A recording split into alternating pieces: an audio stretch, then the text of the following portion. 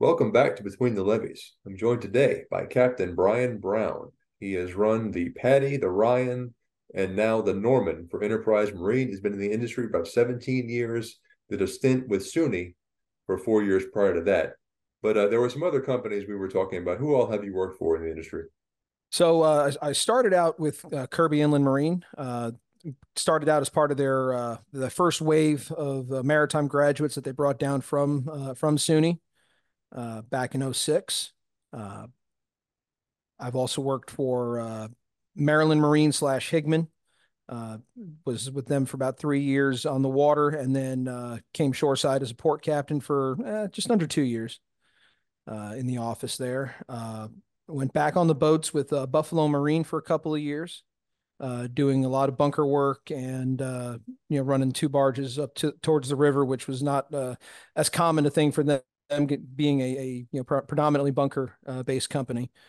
Uh, and then from there, I was offered a position at Harley, which is now Centerline, as a port captain here in Houston area.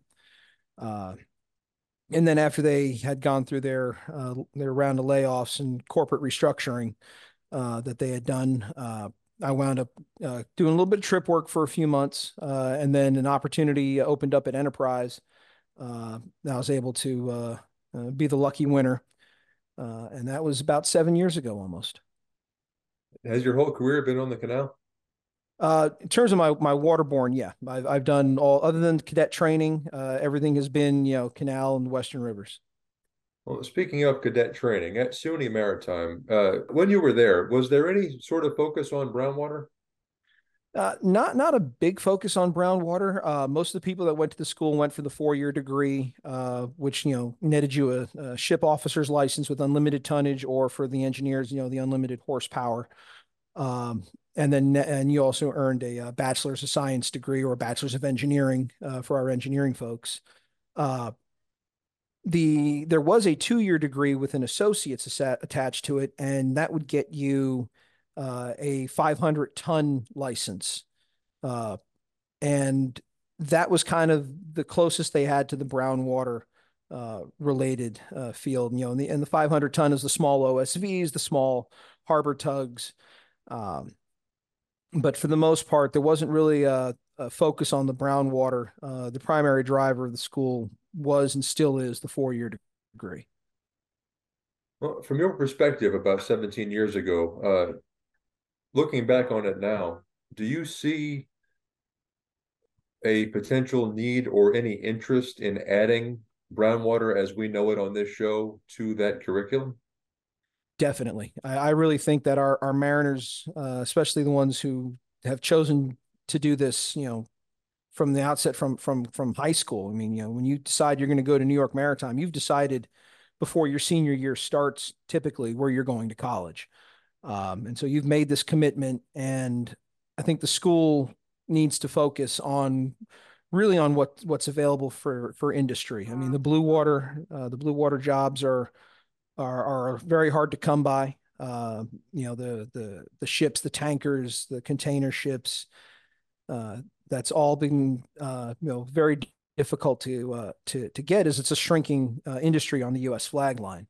Uh, However, tugs and towing have really kind of taken over, and with tugs and towing, focusing on offshore tug and barge, ATBs.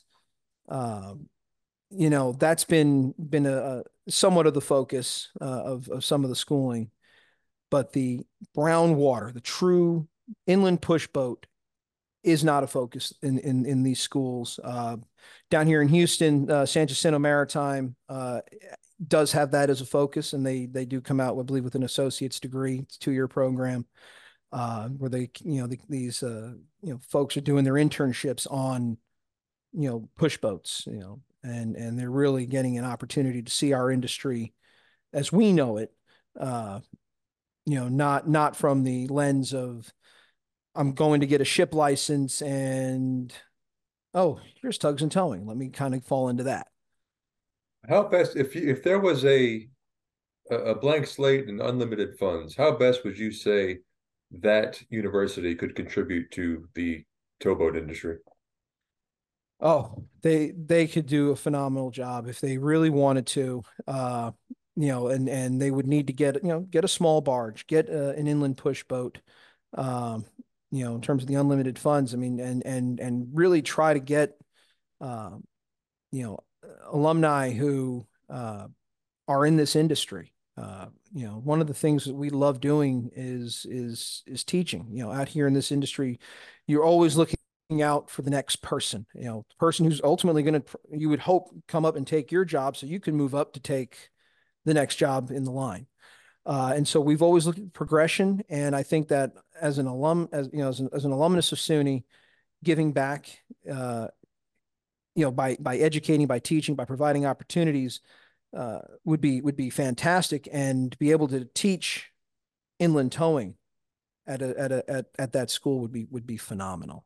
Again, with unlimited funds and uh, and whatnot. But honestly, if they were able to get a hold of an older push boat, and it doesn't have to be a big barge, a 30 by 30-foot wide and maybe 70-foot long, just a small little work barge or something, just so you can learn the principles of facing up, the principles of maneuvering, uh, would go a long way to uh, preparing the mariners. And I think it would open up a lot of opportunities for the school, as well. Well, speaking of SUNY Maritime alumni, I've had a couple on this show. You said you do know Stephanie? Yeah, yeah, I know Stephanie. You know, as we say up there, she's good people. She's a fantastic mariner. Worked not with her, but I've worked around her.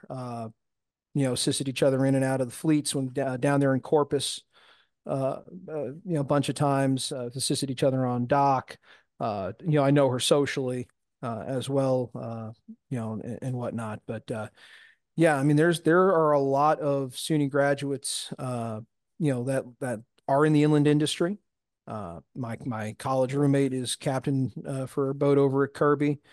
One of my best friends was also is now over at Kirby. He had done some time at Higman, and when I saw that Higman wasn't long for this world anymore, as the company was starting to have their own issues and ultimately got bought out. I drug him along with me to Enterprise, and I've actually got him on board as my relief captain on the Patty for he's with me for about a year and a half uh, before becoming captain on his own boats. Uh, so there's a lot of us down here, and you run into SUNY kids all the time. You listen for the New York accent on the radio, and that kind of clues you in. Yeah, I can imagine there's an interesting accent on that radio on the canal. Yeah, it's very similar to the New Orleans, what they call the Yat accent. It's similar. It doesn't have the French influence to it, but the German influence is very heavy. So there's certain words get pronounced very similarly. So it takes a minute to, someone needs to speak for a good little bit before you're like, oh, okay, yeah, that person's from New Orleans, or oh, that's one of those Yankees. Well, let's take some steps, walk through your life up to and maybe through your time at SUNY. So, where were you born, sir? I'm born and raised on Long Island. Okay, tell me about your childhood. What year would that have been? So I was born in '84. Uh, I think the song, the number one song of the week, or the number one song that week was, I believe, the Ghostbusters theme. Roger. So if that doesn't date me a little bit. And Yeah, so I grew up on the North Shore of Long Island. My family moved to a place called a little town called Syosset, up there in the town of Oyster Bay. And I went to Catholic school for 4 years of elementary, which was really my middle schooling, and then 4 years of high school. Uh, so I went 8 years right there. Didn't have to worry about what I was going to wear to school because it was the same thing every day. Uh, And during one of the guidance counseling classes that we had, they had us take a personality test on the computer. And you answer all these bunch of questions. And one of the things that came back with my personality test was, entrepreneur, ship's captain, business leader. It's like, okay, ship's captain, that's kind of cute. I love Star Trek, but I'm no James T. Kirk. Uh, well, a few months after that, my mom had these uh, one of these Peterson's college books. I mean, these things are like that thick, bigger than the phone book, and it's a listing of every school, all their programs, throughout the whole country. And she randomly opens up to this page, and she goes, "Oh, here's a school for you." And I said, "Well, what school is it?" She goes, "It's SUNY Maritime." I said, "What do they do?" She goes, "I have no idea, but there's a picture of a ship." And it all started clicking. And I was originally looking at going to school for doing a dual major in computer science and music. I was a band kid. I was an oboe player, which is not a very common instrument due to the difficulty of playing it. It's not a very common instrument to be seen. And so I was hoping to kind of get into a school using, a music scholarship or something along those lines, and then, piggybacking computer science onto that. And when she randomly opened to the school, opened to everything, and I was like, oh, maybe there is something to this personality test that I took. Let's go check out the school. And they had a business degree and uh, set foot on campus, and it felt like home. It felt like I was on the North Shore of Long Island, which, when you think about it, really isn't that far from the Bronx, especially this part of the Bronx, Throgs Neck. And so I was like, okay, this feels right. We looked into the program a little bit more, visited with the school, and uh, said, sure, let's do it. And I did my early decision for it, which basically meant that they were going to rush you commit to the school if they give you an early decision that says, okay, we're going to get back to you sooner. We're going to move you to the head of the line and whatnot for review. And I got my acceptance letter in the beginning of September, and literally a few days later was 9/11. Uh, and the school had reached out and said, look, we understand that, while you're not required to join the military here, if you are having second thoughts, we're not going to hold you to it. And I said, well, I'm all in. Like, this is something that's really interesting to me. Let's do it. Uh, and so I, started the summer of 2002. I showed up. My parents helped put my stuff in my room. They said goodbye, and we had what we call the IDOs, the indoctrination duty officers, and the squad leaders and whatnot. They started up and started yelling at us and telling us to square our corners and stand up straight, and you had to eat a certain way on the mess hall, and you had to be quiet, and uh, we did 2 weeks of marching and drills and PT.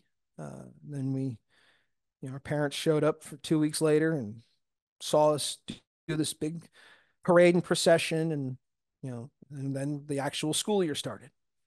Uh, and I'll tell you that my first year was rough, because when you go to a regular school, you're building off of the math, the science, the, the history, everything you've learned in high school and elementary school.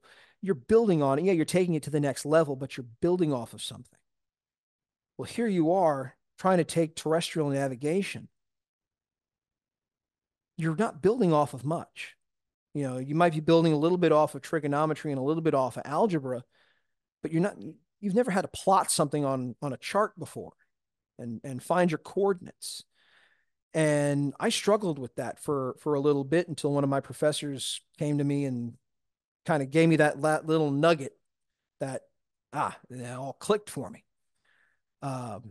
And while you're doing all this, you're trying to balance the regiment, you're balancing everything.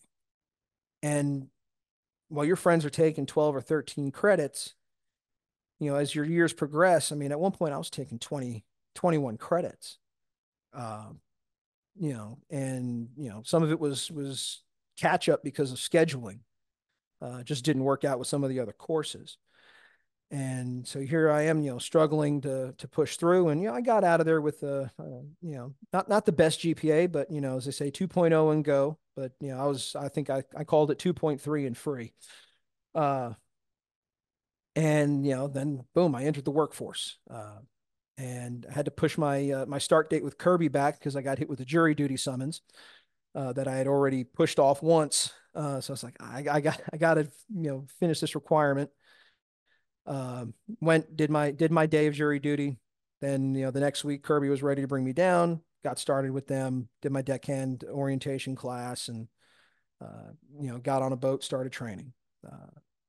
Was trained and from basically from that fall of '02 until or that fall of 2006 until I got cut loose in August of '07. Standing my own watch on the old Marshall Inn, which was a 1,200 horsepower on a good day, pushing 230s. Uh, which people today, guys coming up, they don't see that mismatch horsepower ratio anymore. They're getting on 1800s and 2000s at a minimum, pushing 230s. Um, and so I really learned boat handling and how to maneuver and how to plan ahead because I didn't have the power to stop. I didn't have the horsepower and the weight to hold up empties, and you learn patience. Yeah, if you lose it in the wind, give it the old try to pick it up a couple of times,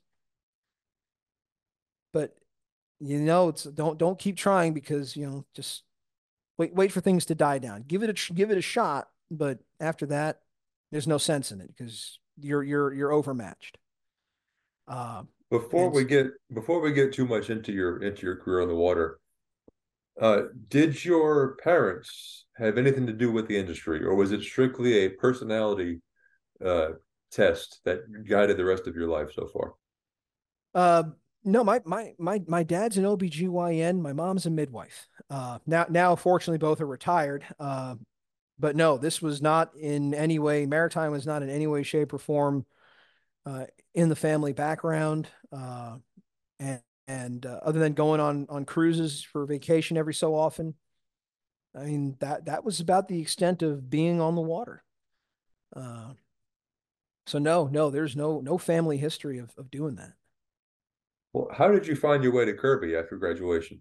So Kirby was starting to expand. They were getting ready to start. They had done a large growth program by acquiring all these other small companies. Hollywood Marine and uh, a bunch of other small entities over the 10 years prior, and they were getting ready to start another growth program, but building and growing organically this time, building boats and whatnot. And they didn't have the manpower for a green guy to come off the streets to starting his deckhand class to becoming a tankerman, getting through the steersman program. If everything fell right, you were looking at 5 years. And that wasn't fast enough for what their growth needs were. And so they looked at the colleges and they said, well, these folks have already committed themselves to the industry. They've done 4 years. They know what the industry is like, at least the general maritime industry is. Uh, I'm sure they figured most of us had some kind of student debt along the way, so we'd be kind of wanting to work to be able to pay that. Uh, but most importantly, is we came out with a license, not a towing license, but we didn't need to go to school and get our towing officer assessment record. Well, we had to get the tour done, but we didn't have to get the apprentice mate courses done because our unlimited tonnage license counted and served as that apprentice license. Uh, and so Kirby looked at us and said, all we have to do is show these folks, show them the ropes, show them how to throw lines, show them how to deck, and then let them learn the waterways and how to handle the boats. And they had quick start program, and that was what they had envisioned. And so they came up to the schools, and I was at one of the job fairs in the springtime, And I was looking around, and it was mostly engineering companies there, and all the seniors, all the first class. We had to wear our dress uniforms. Everyone else was instructed, to wear their regular daily khaki uniforms, and even the civilian students that we had at the school, they encouraged them to wear suits for those who are looking for jobs, be as presentable as possible. And I'm looking in the corner, and I see, Nassau County Police Department and FDNY and some engineering firms, Con Edison's over there, and I get a tap on my shoulder, and I turn around and I say, "Can I help you?" And this gentleman, Kenny Shaver, who has since passed, goes, "No, but I can help you." I'm like, "Explain yourself." And so he brought me over to the booth, and we chatted for a couple of minutes, and then we went over to the mess hall and had lunch, and uh, signed up for an interview the next morning that was supposed to last 30 minutes and went, I think, like an hour and 15, which upset the guy who was next in line. But Kenny and I lost track of time. And a couple of weeks later, they came up, and a few of my classmates who didn't have the opportunity to interview with them or see what Kirby was about, I grabbed them and said, "Hey, Kirby's coming to do an informational meeting. Come down. Let's go see what come see what this is about." And Kenny handed me my offer letter saying, "Hey, we'd like you to come work for us." And so I kind of look at myself as one of the first, almost patient zero. And I think out of my graduating class, which was 120 some odd students, we had 83 or 84 deck license, and I think 12 or 13 of us came down to work for Kirby. So there was no competition for the job because Kirby was looking at expanding that rapidly. And of course, they went to Mass Maritime in Maine and Great Lakes and Cal, and of course A&M, which is right in their backyard. Uh, and they also went to Kings Point as well. But I think they're the bulk of the ones that started working for them in '06 into '07 came out of SUNY. What were you least prepared for your time on deck and getting on these towboats? The watch schedule, honestly, because on ships there's 3 rotations. It's and so when we would set our watch schedules up at school, because again, you still want to get into that rotation and into that feel. Um, you do 4 hours on, 8 hours off. Here you're doing 6 and 6 or 7 and 5 or 8 and 4. Uh, depending on if the captain wanted to do an alternative schedule. And so I think that was kind of the thing I was least prepared for, was the differing watch schedules and adjusting to that.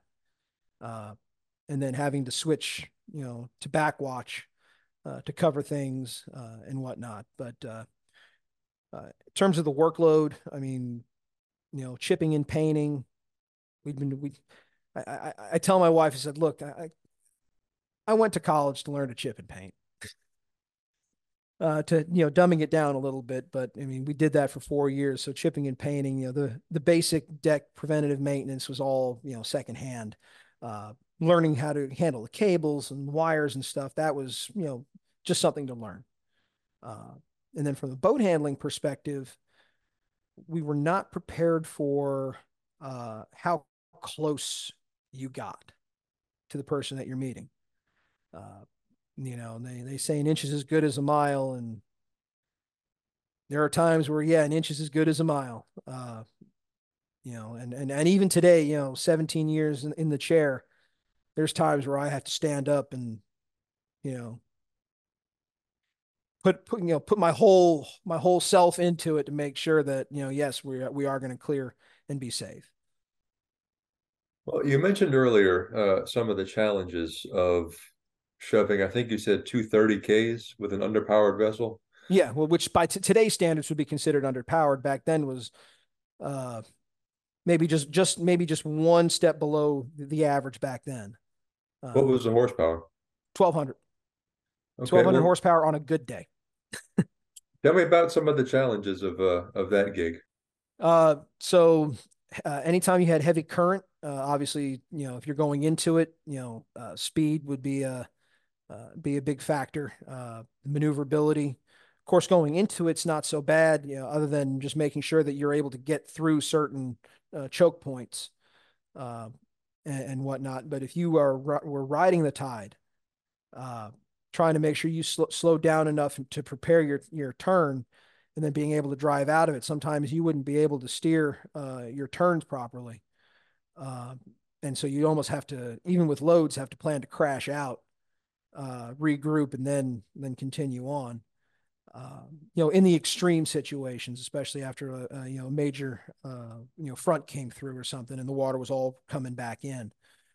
Of course, handling any winds over 20 were almost impossible if you were if you had them broadside and you lost it. That was almost it. The boat was 65 tons. You had no weight to the boat. You had no power.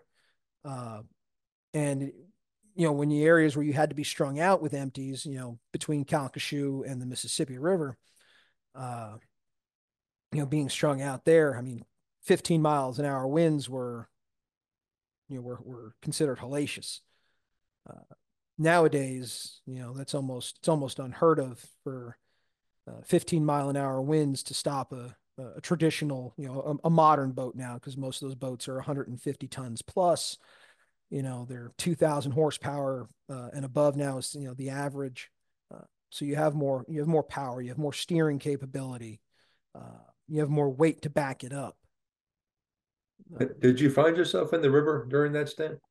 Yes, we'd go to the river once in a while, not too often.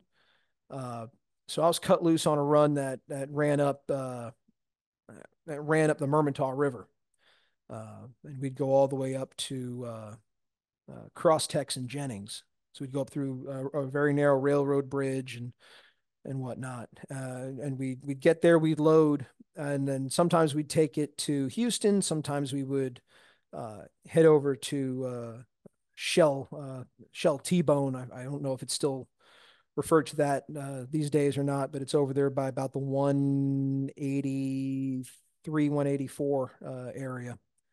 Uh, and so we'd go there, and we'd get in the fleet, we'd drop one off, go to the dock, tripping back and forth.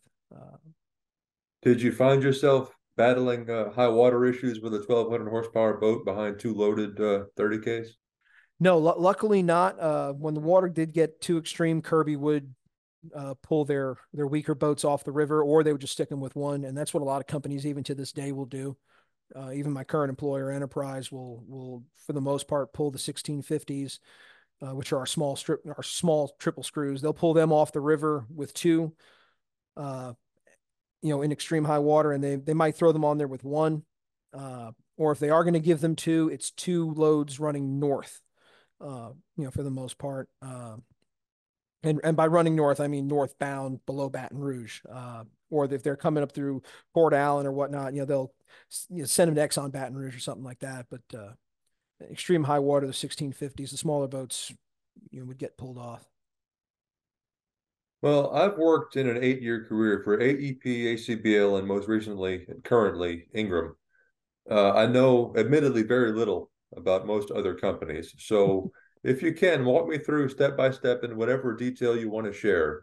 Tell me about each company you've worked for and your time with them.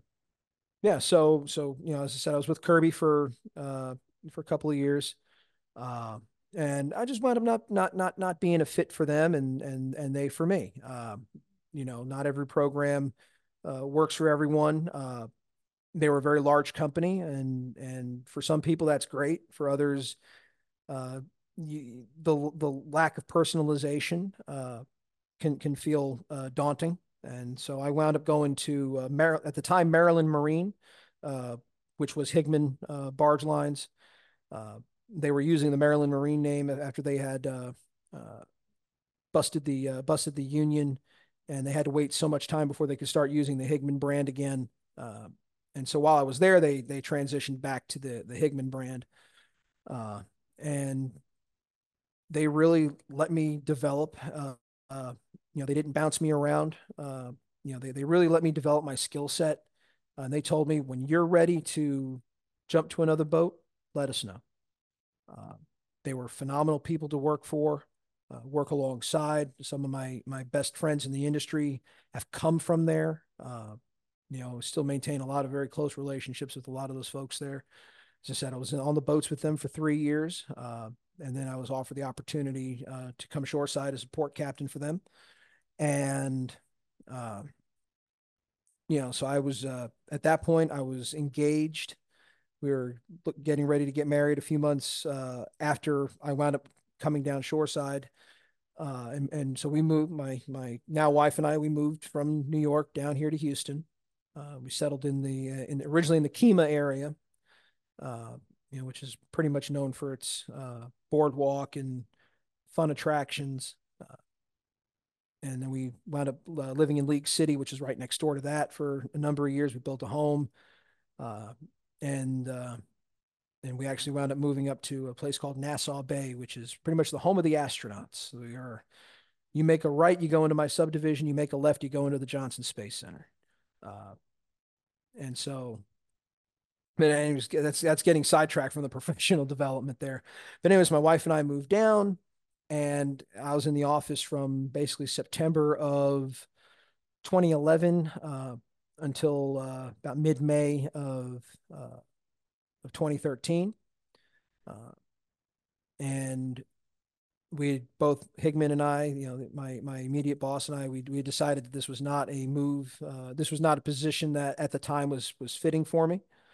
Uh, and I was 27 when I started in the office there. So I do think that there were some maturity issues and personal growth that still had to happen to be able to best do the job. And so I came over to wound up working for Buffalo Marine, on the boats for a while, and so I was with them for a little over 2 years. And the gentleman who had hired me on the boats at Buffalo had left not about a couple months after I started there. He had left and went to Harley, another bunker company that was really working and getting a strong foothold in the Houston area. And he had called me in the early April of 15. Uh, Ashley Marks had called me, and he's like, "Hey, I just got out of a coma." And I said, "What do you mean?" And he told me that he had a really bad infection, and they actually had to knock him out for a couple months to let it cure and let his body heal. Uh, and he's like, "They're looking for another port captain over here. Are you interested?" I said, "Well, yeah, I'm definitely interested." And turns out the general manager was a fellow graduate of New York Maritime, uh, 30 years before me. But the alumni network does ring true and strong. So I wound up working there from July. Wound up, by the time we got everything settled, it was July of 15, and then they did their restructuring in October of 16. A week before my second child was born. So that almost sent my wife into early labor. Uh, and so after I tended to the birth of my second child and got my wife all up to, got everyone taken care of, and my in-laws were able to come down a couple of weeks later and start helping. I then went and started doing some trip work for some local companies, among them E Squared, and whatnot. But tripped with did some trip work for a few months, and the opportunity at Enterprise opened up. One of my former, when I was a port captain at Higman, one of my former captains that had worked for me called me up, and he was a port captain out of the Channelview office, and he said, "Hey, we're looking for someone. Are you interested?" And I said, "Yeah, I'll get my application in right away." And uh, 3 weeks later, I was hired. Well, I know, of course, in your time with Enterprise, you've run the Patty, the Ryan, and the Norman.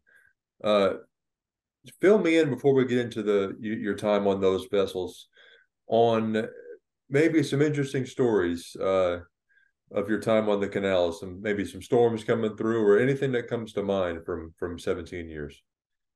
So my first hitch with Higman was I started in August of 2008, and started on the old Carl Andre, which was the Mark Flynn prior to that, and this was a tiny boat, 1,800 horsepower, but again like 65, 70 tons, very small boat. She had some oomph in her, but no weight again. And during my first hitch, we're in Houston. We're in Boone's Fleet and Channelview in the empty fleet, and Hurricane Ike is barreling down on us. And so that was kind of interesting. At the time, they Higman had paid overtime for employees that were on the boats if you needed to go past your 12 hours. Um, and so we were told, like, look, once the port goes to condition X-ray and you guys need to start prepping, unlimited overtime. Just make sure everything is set and safe, and roll with it. So we got everything, squared away, and the boat was ready to go. And the relief captain and I were on the boat. The head captain had gotten off a few days earlier, and the relief captain's like, "Look, when the winds get to about 70 miles an hour, wake me up." So once the winds hit 70, I woke him up. We had the secondary generator brought online. Both main engines were brought online. Uh, and our wind gauge broke at 104. Is where our wind gauge literally ripped right off the top of the boat, just gone.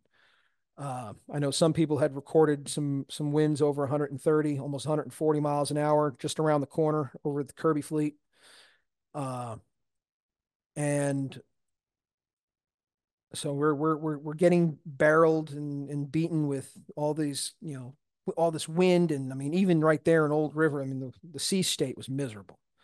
When you have that much wind coming, it's going to make the water, or even in that small area, it's going to make the water pretty rough. Uh, about the yeah, just about 5 o'clock in the morning or so, 4:45, 5 o'clock in the morning, the eye comes over us. And I'd never been in a hurricane before, like a real hurricane. I mean, Bob when I was a child, and Floyd when I was in high school had come up through Long Island, but they were nothing by the time they got up to us. I wrote out, tons of blizzards and whatnot, what they call nor'easters. Uh, but again, nothing on the water before, nothing like that. Uh, so I tell the guy, I said, "Hey, the eye is here. It's calmed down. Let's double check everything outside, make sure we're all good and tight again, get everything secured." Guys come back inside, and 3 minutes later, the fire alarm's going off. So I run downstairs because nobody's coming upstairs, and I see where the fault was is in the galley. So I run downstairs, and I can smell that acrid smell of electrical fire. Uh, so I grab the extinguisher on the second deck, get it ready, I come down into the galley. The relief captain and both tankermen are standing around the microwave. The microwave is sparking. The tankerman had accidentally put his fork in when he was trying to heat up his eggs and bacon. And they're just standing there watching this thing. It's like, guys, come on. So we wound up having to get a new microwave and all that, but minor compared to the damage we saw the next couple of days as we got called over to our office in up Carpenter's Bayou. Uh, and I don't know how familiar you are with Carpenters. There's a barge over by the ACL fleet that's up on the bank, and it's on it. It's angled like that, and that barge had gotten pushed up there during Ike. I mean, nothing anyone could do about it. We were coming by, and they asked us if we could help pull on it, so we helped for a good, I don't know, 30, 40 minutes, and there was just no pull. That thing was stuck, and they had some lightering plan put together, and so they got it all cleared out and all, but it's a permanent fixture now.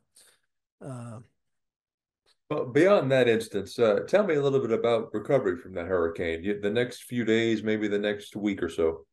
so yeah, so our office at the time was a couple of trailers strung together, uh, right there at SBS. Higman was leasing space from Stolt, and so it was us, the Matagorda, and I forget which other Higman vessel was there. They recalled all three of us to the office, and they told us again, unlimited OT, help clean up. You know, if you're not on watch, you can help. If you are on watch, you have to help. And I mean, we were just mucking out the office. I mean, shovels and uh, pulling out old chairs and just everything that was damaged. I mean, the offices were a total loss. Uh, and I recovered a coffee mug. It was this green coffee mug that had the MMI, the Maryland Marine Inc. Logo on it. That's my number one mug to this day. Uh, but yeah, so we were pulling, just helping clear out the file cabinets, and one of the guys from one of the other boats, he opened a drawer and there was a water moccasin in there. Uh, just some pretty crazy stuff. And of course, I was still living in New York at the time, so uh, I was right. I still had about a week left on my hitch. So by the time I was ready to go home and get off the boat, the airports was already, Hobby Airport was already open, and so for me, there really wasn't, a personal impact down here. Uh, uh, and whatnot. But I do know a lot of folks who, were on the boats and, obviously had to get off to go and tend to their families uh, and whatnot. But yeah, I mean, you get down there, and when they finally opened up the canal, uh, I think it was about almost a month later, it was like 3 weeks, maybe even a full month after the storm had passed. The canals were finally cleared all the way open, and we headed outbound finally, and we're coming through Bolivar, and there was a house that was on stilts and had been shifted from Bolivar Island, from the peninsula itself, and moved over to that barrier island on the north side of the canal. And it was placed down. And I don't know if someone was just being, just playing a game or not. But if you looked in with your binoculars, you could actually see the dinner table was still set properly. Windows were blown out, doors ripped off. Uh, but just amazing. And if that is true, that no one went and messed with anything, it just really just shows the amazing power of Mother Nature, that she can rip a house from its moorings but leave the table perfectly set. Um, and but there was so much devastation and destruction, and for the weeks and months afterwards, people cleaning up, and the same after Harvey. We had crew change uh, down in Corpus a couple months after Harvey had passed through, and I mean, you'd get down, coming down through that area, and there would be furniture and just trash piles on the medians. People trying to get stuff out of their homes so they can, clear out the old damaged sheetrock and put the new stuff in, and start to rebuild their lives. Uh, it's really incredible what the storms can do in this area. Do any other maybe non-storm related incidents come to mind from your time over the years up until you reached Enterprise? Oh, let's see. Before Enterprise, no, uh, not really. I mean, it was pretty, uh, for the most part, things were pretty much storm related, and the occasional elision here and there, uh, that guys would have. I mean, I did have my pilot when I first became relief captain. Uh, and this just goes to show that not all incidents are vessel incidents and whatnot, but he had gotten some very bad news from his wife. She had cancer, and this was, stage 3 or stage 4. It was pretty bad cancer. And we had just turned inbound the Houston Ship Channel, and our this was maybe a week after Thanksgiving. And so he comes up to the wheelhouse and just is understandably a mess. And so we got up into town as fast as humanly possible so he could get off to go home uh, and whatnot. But and I actually wound up adjusting my schedule that year so that way he had Christmas off, because there was the very strong likelihood this was her last Christmas, and I do believe she actually wound up beating the cancer, through the grace of modern medicine and willpower. She got through it and whatnot. But it's from a boat perspective, in terms of incidents and crazy funny stuff. Nothing too crazy. We did have a dog join our crew for a bit. That was kind of cool. Uh, and there was a basset hound, and we were at the Crosstex Jennings dock, and this dog just walks onto the barge, and the relief captain at the time, befriended it, and the dog got off the barge, and we moved the barge, shift the barges around to reposition to continue loading it, resume loading again, and before we're ready to leave, the dog comes back out, and he wound up taking the dog home. Jumping ahead to Enterprise, fill me in on them. I don't know much about them. How long have they been around? How big is the company? How many boats and barges and anything like that?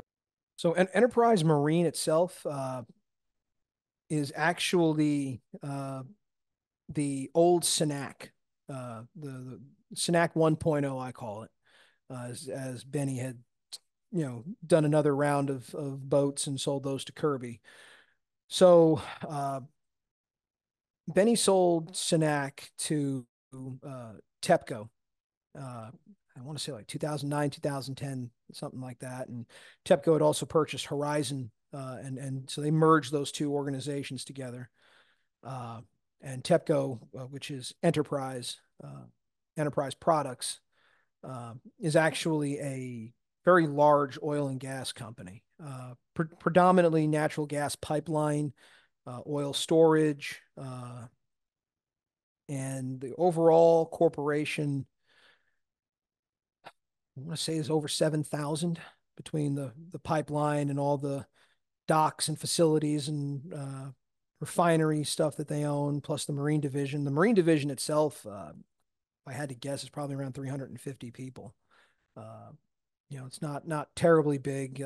63 boats, I think, 64 boats. Uh, we haven't built anything new in a couple of years now. Uh, but yeah, and Enterprise runs. We run anywhere from Brownsville to uh, up the Escambia in Florida, and then of course on the Mississippi from head of pass all the way to Chicago. They run to Bolagie and uh, Tentom and all that. So they're we're pretty extensive operation. I'd say about probably 40 to 50% of our fleet at any time is in the Lake Charles and West area. So we do have a heavy business over where we're at.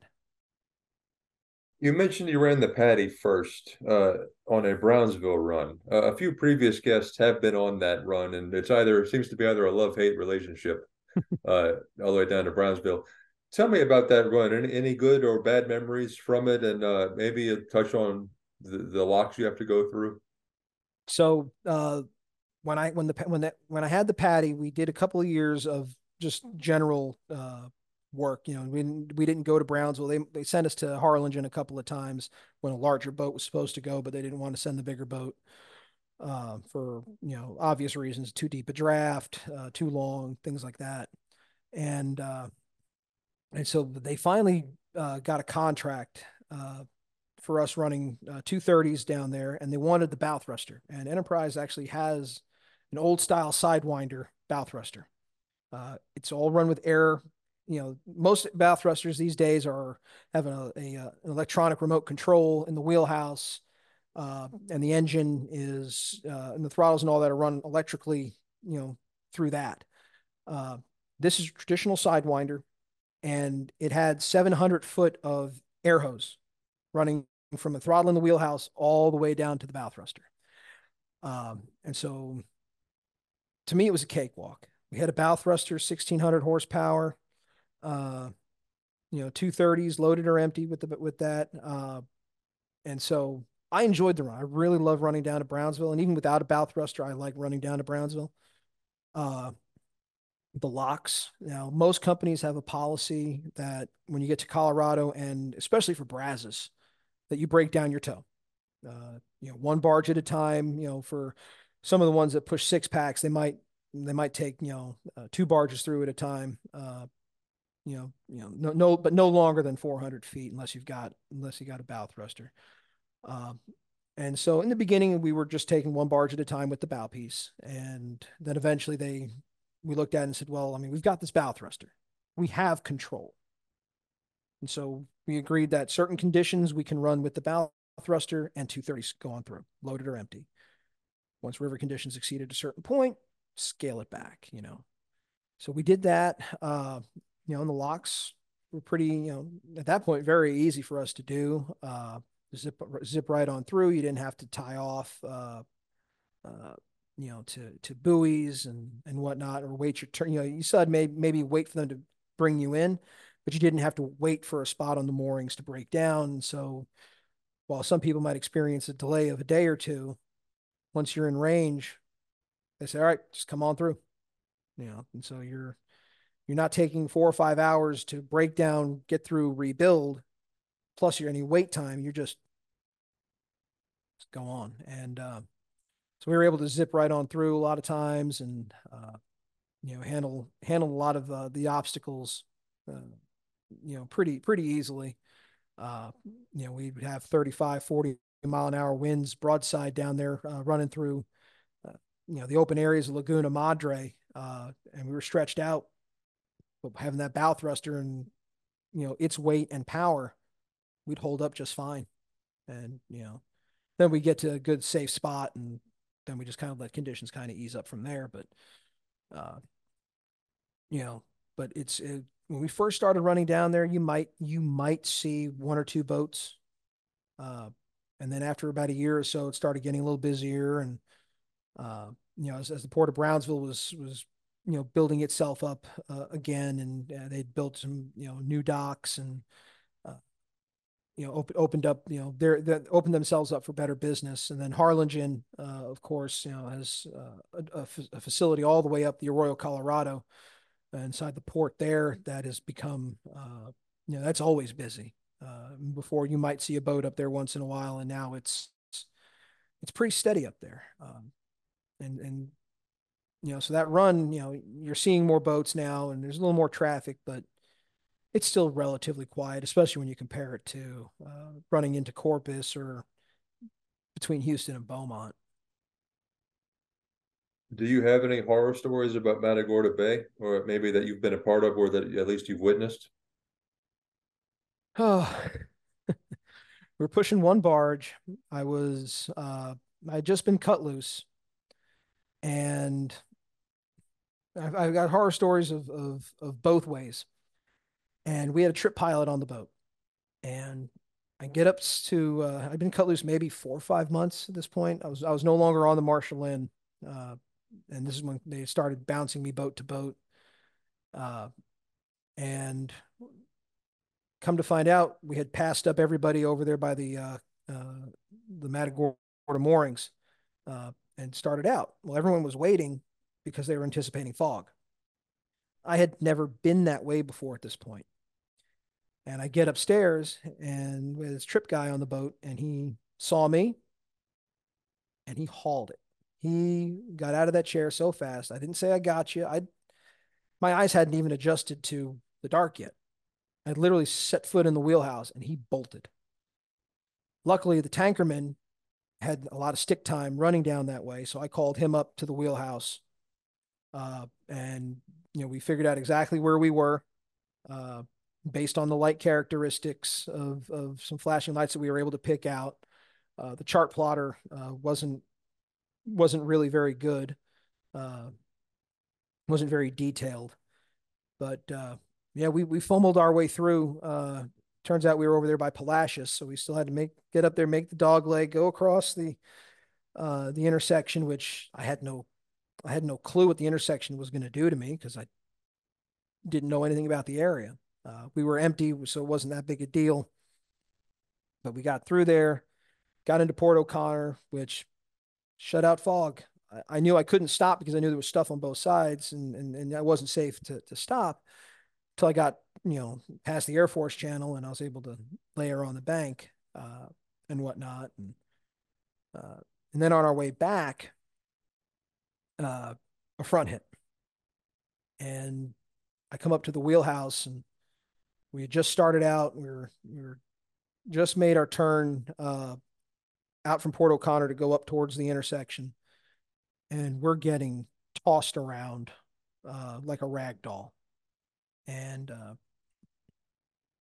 like, what's going on? Like, what are we doing out here? And you had to have at least 3 footers out there.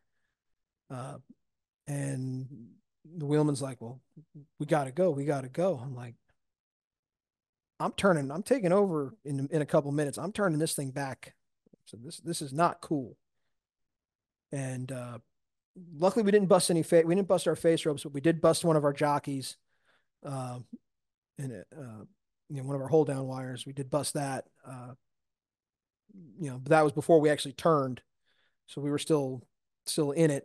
Right before I took over, we busted that jockey, but I wound up turning around and went back in, and we had to wait like 2 days for things to calm down. But I was just that had me scared because I wasn't used to getting tossed around like that on a push boat.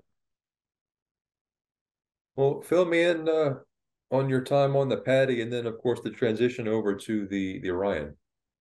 So yeah, so I was on the Patty for literally 5 years to the day, November 1st of 2017 to October 31st of 22.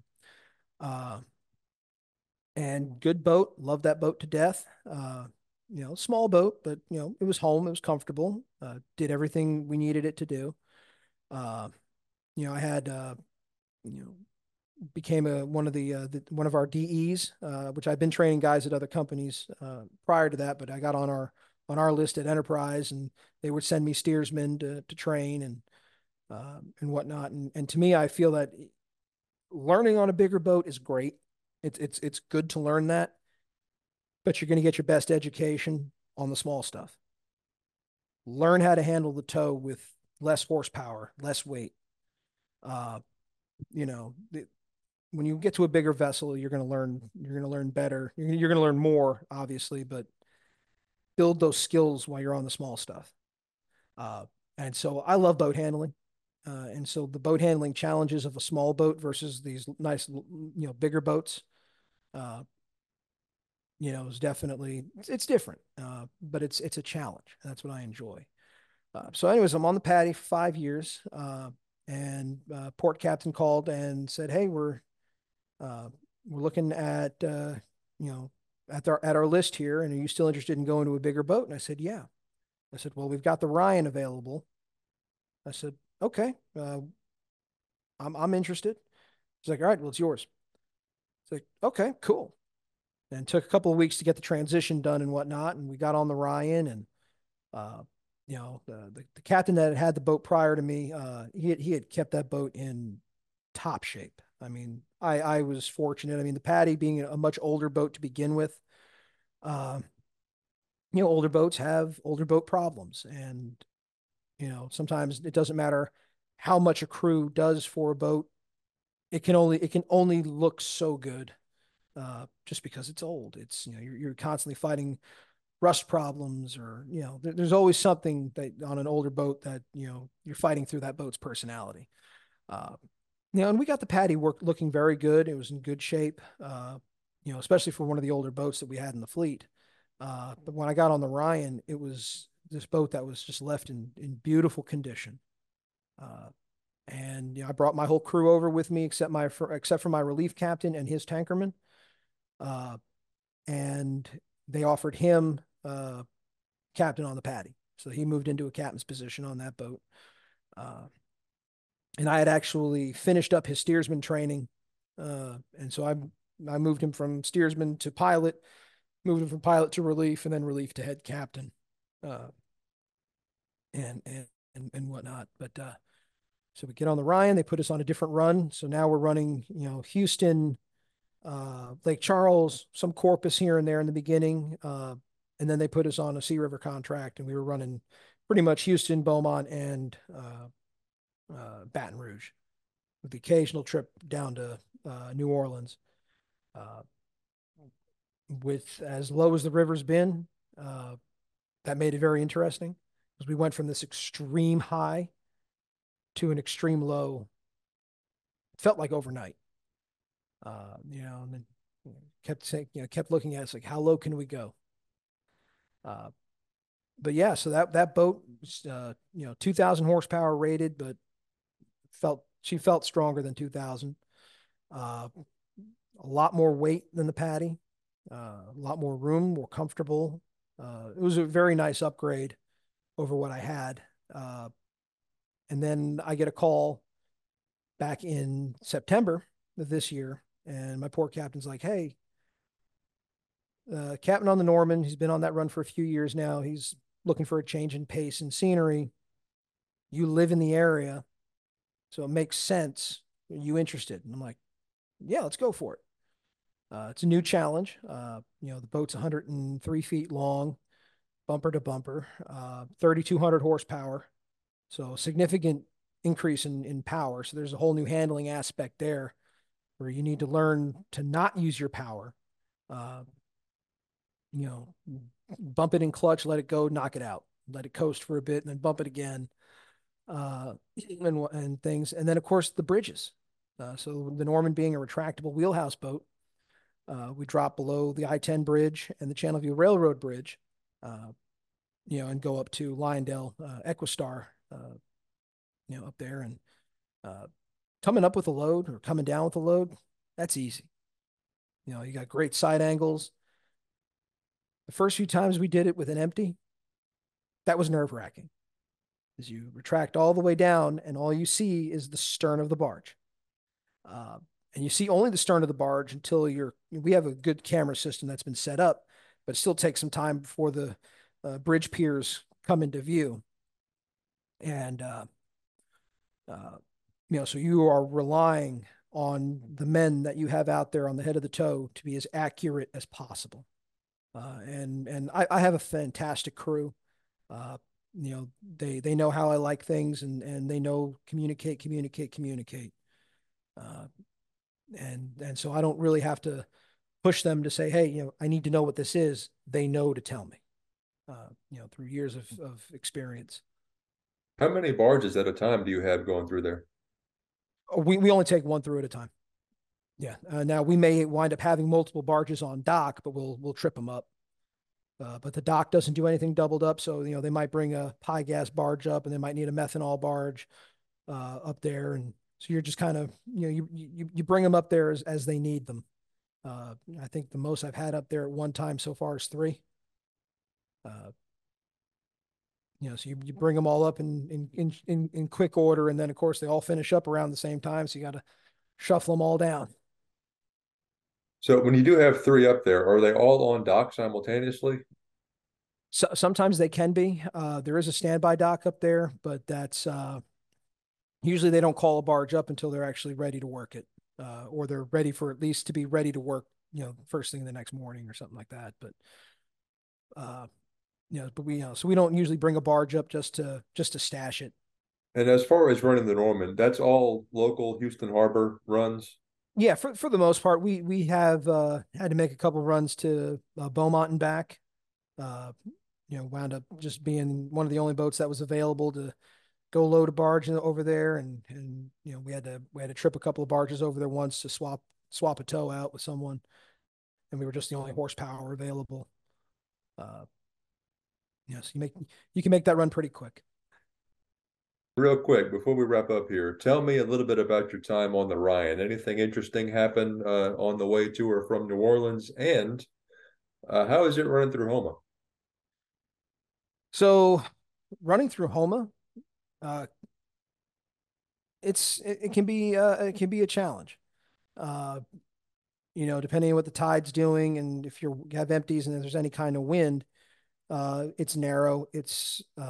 You got some pretty tight turns, and if you have a boat that'll slide, then you need to plan accordingly to break that slide or not generate as much. The way it used to be before, everyone had the AIS overlays uh, on their chart plotters. The Captain Voyager and the Rose Point now.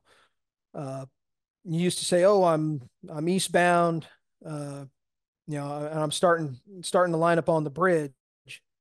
Meanwhile, you're 4 miles back, or especially guys westbound. Oh yeah, I'm starting through Sinac Bend now. Meanwhile, they hadn't even gotten to Prospect Bridge.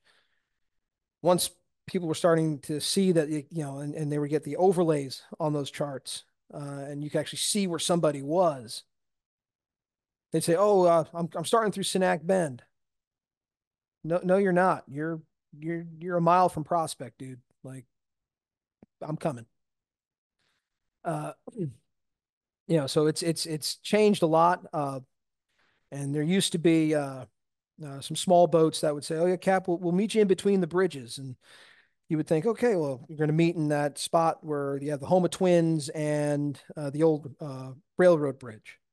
It's a couple of spots where you can meet some smaller vessels there. And yeah, most of the time you meet there, but sometimes some of these small boats, when they say I want to meet you in between the bridges, they're trying to get in the Twins with you, and there's just not enough room.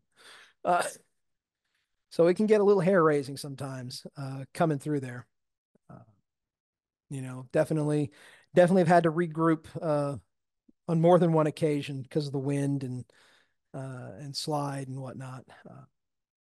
And then my time on the Ryan, for the most part, pretty uneventful. And that's it's kind of how I like it. I like things to be nice and quiet. Uh, you know, uh, no incidents really, uh, no crazy stories. I trained a pilot or trained my steersman all the way up to pilot on there. So I had a guy that took it just. I think the most interesting thing was that it took 5 months for his license to come back from once it was submitted. That's probably the most interesting thing that happened to us on the Ryan.